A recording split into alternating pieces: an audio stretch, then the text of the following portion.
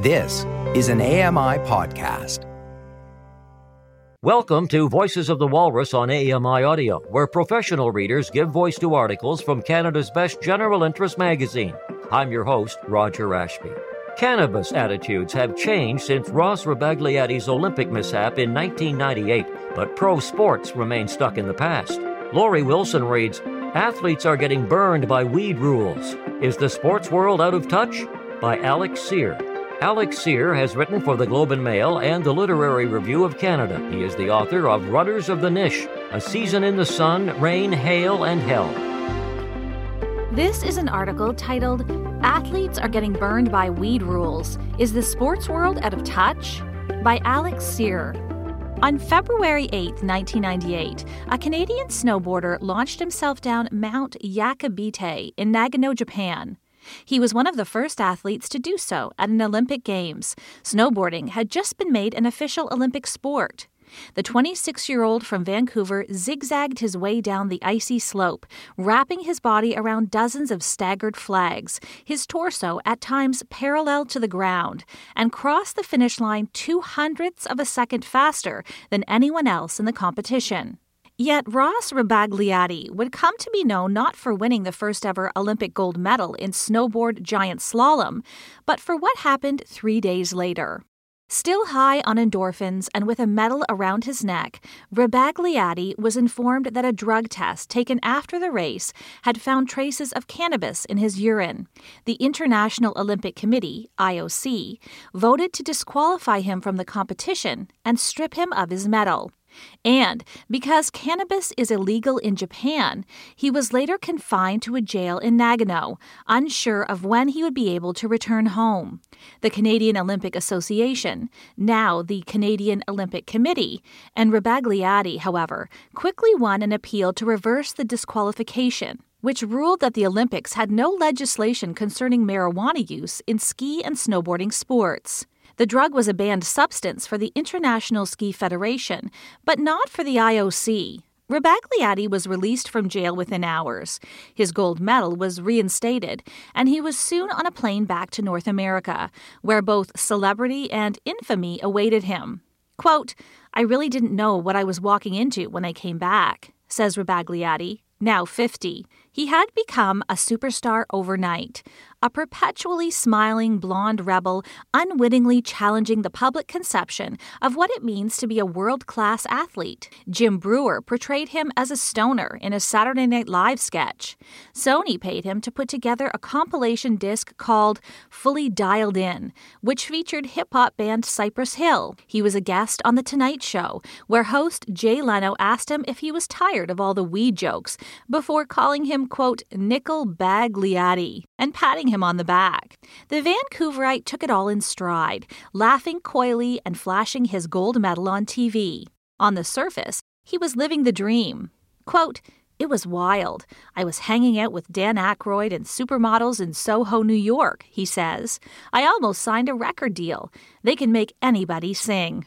But for each Rebagliati fan, there was a dissenter. Those who believed that athletes should be bastions of purity, role models for children, the peak of society. The contempt, he says, went from mild, fellow celebrities ignoring him at golf tournaments, to intense, death threats mailed to his house. The constant questioning of whether Rebagliati was good for the sport of snowboarding or for society at large is part of what led him to retire barely a year after his Olympic victory. Quote, "That kind of energy was what eventually broke the camel's back," he says. It's hard to imagine how the story would have played out had social media been around at the time. Rebagliati longed for vindication and believed it was just a matter of time before cannabis became legalized and destigmatized in Canada. After all, his Olympic victory had come in the wake of Amsterdam's regulation of marijuana, hashish, and hemp coffee shops, as well as, in 1996, California's decriminalization of cannabis possession under 28.5 grams, and legalization of medical marijuana.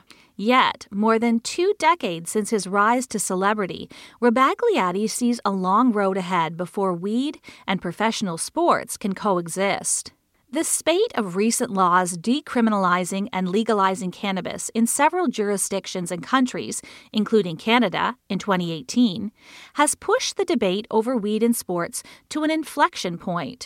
Some major leagues, including the NBA and MLB, have stopped randomly testing their members for cannabis, and many high-profile athletes are advocating for marijuana legalization.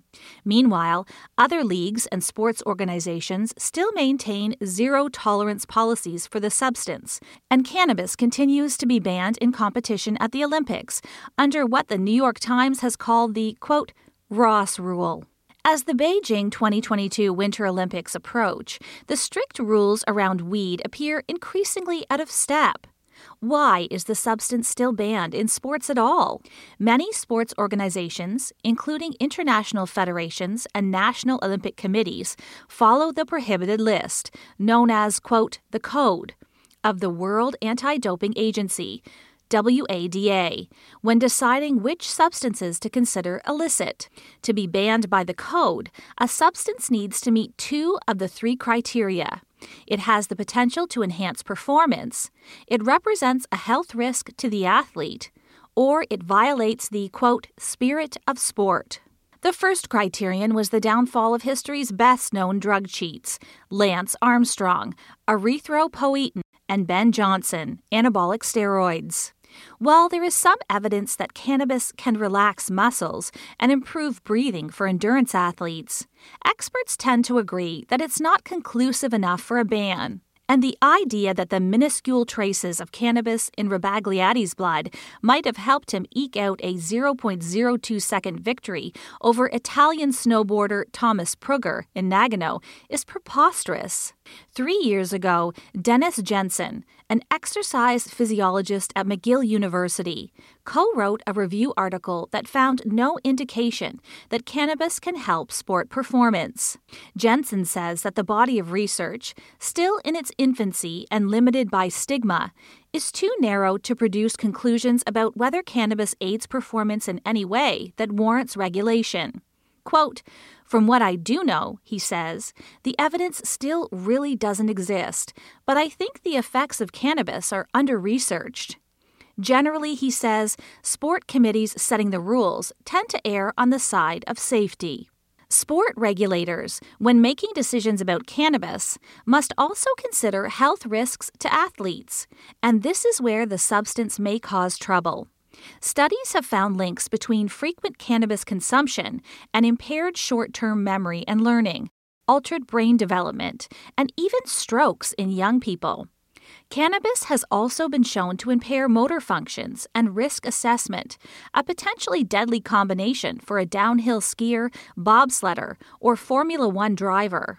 Quote, cannabis could potentially take away some of the anxiety in risky sports, says Jensen, but we also don't know much about how recreational use affects balance, hand-eye coordination, reaction time. Say you're in a boxing match and you smoke up to calm some of that anxiety, but if your reaction time is slower, you can't get out of the way. What's the consequence? There is still a lot to learn on that front. The hesitance to allow weed in sports primarily hinges on whether cannabis breaches WADA's third guideline and violates the, quote, spirit of sport, a comprehensive, if nebulous, list of ideals and values like health, honesty, quote, the pursuit of human excellence, and respect for rules and laws. Cannabis, which is still illegal in many parts of the world, does not necessarily fit the entire description. In a 2001 review article on cannabis prohibition, researchers, including 2 WADA scientists, wrote, quote, the international anti-doping community believes that the role model of athletes in modern society is intrinsically incompatible with use or abuse of cannabis. The 2021 U.S. Olympic track and field trials, however, raised the question of whether banning someone from competition for showing traces of a substance that is not a proven performance booster was violating some of the spirit of sports ideals, such as, quote, fair play. Last July, American sprinter Sha'Carri Richardson was handed a 30-day suspension from competition after testing positive for cannabis. The 21-year-old Texan had become a darling of the sprinting world for her unfiltered interviews, colorful hair, and record-breaking 100-meter time, faster than all but 5 women in history. Richardson was banned from her country's Olympic trials, which fell inside that 30-day window, which meant she was forbidden from qualifying for the Olympic Games in Tokyo.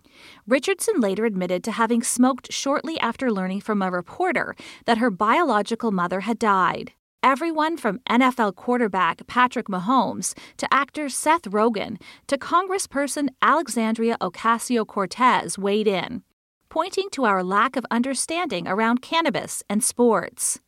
Even U.S. President Joe Biden questioned Richardson's ban. Quote, "The rules are the rules," Biden said when asked by reporters. Whether they should remain that way, whether that should remain the rules, is a different issue. Rebagliati paid close attention to Richardson's saga and came away from it exasperated. The image of athletes who smoke marijuana has remained largely unchanged since 1998. Quote, "The best athletes in the movies are always shotgunning beers the night after the big game," he says. Weed was always the loser. It's possible that negative perceptions around cannabis have their roots in popular discourse from the 1980s and early 90s, like Nancy Reagan's, quote, "Just Say No" anti-drug campaign. Many Gen Xers and millennials likely remember the scathing, quote, "This is your brain on drugs" public service announcements, which likened the effects of drugs, including heroin and, more recently, cannabis and MDMA, to an egg crackling on a frying pan. Or maybe the stigma's origins come from even earlier.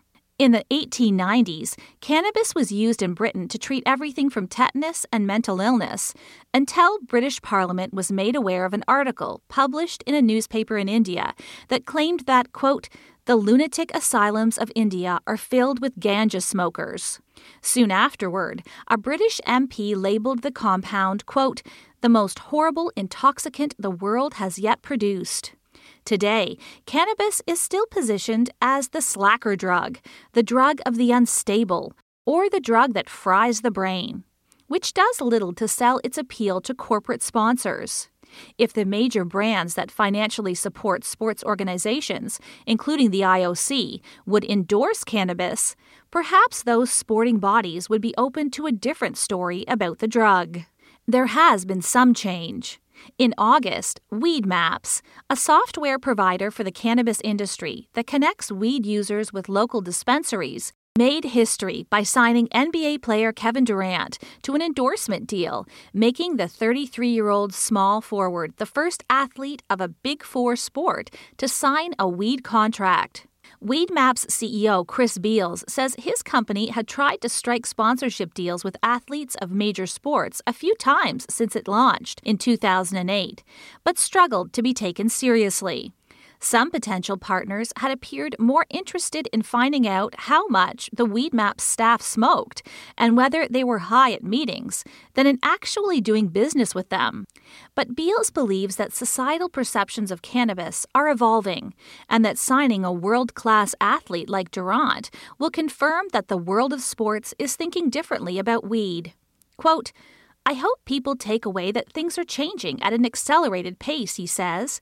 And if this can happen, why are we relegating the cannabis businesses to the shadows? When the media craze following Rebagliati's Olympic victory died down, he struggled to find steady corporate sponsor, as many brands were reticent to associate with him.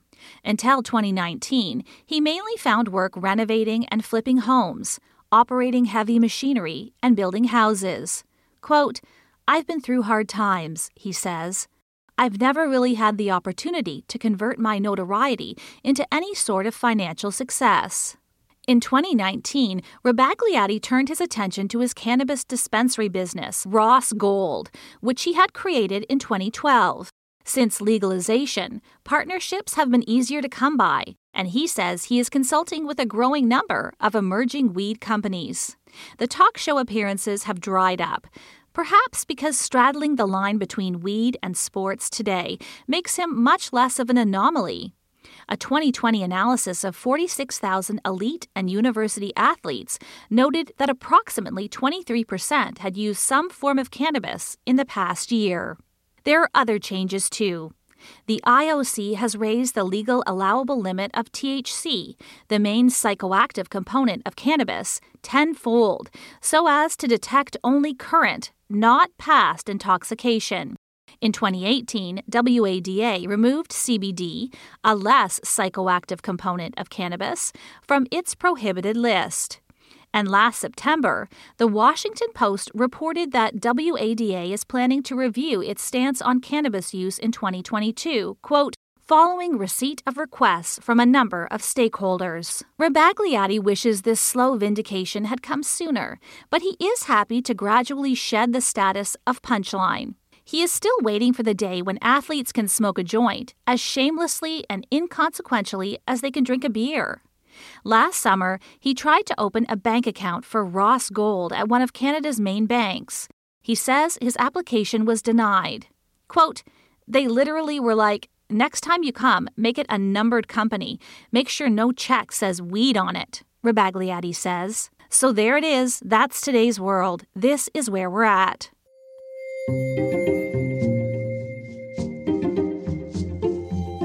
That was an article titled, Athletes Are Getting Burned by Weed Rules.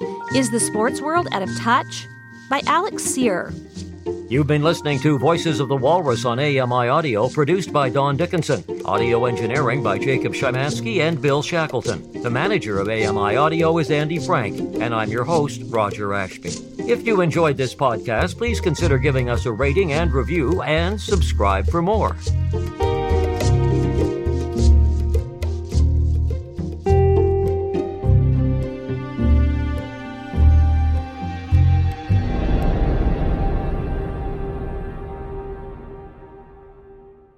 Hello, I'm Sean Priest. Join me monthly for Sean of the Shed, where I introduce you to all the technology that can be so useful to us as blind or partially sighted people. Find Sean of the Shed wherever you find all your podcasts.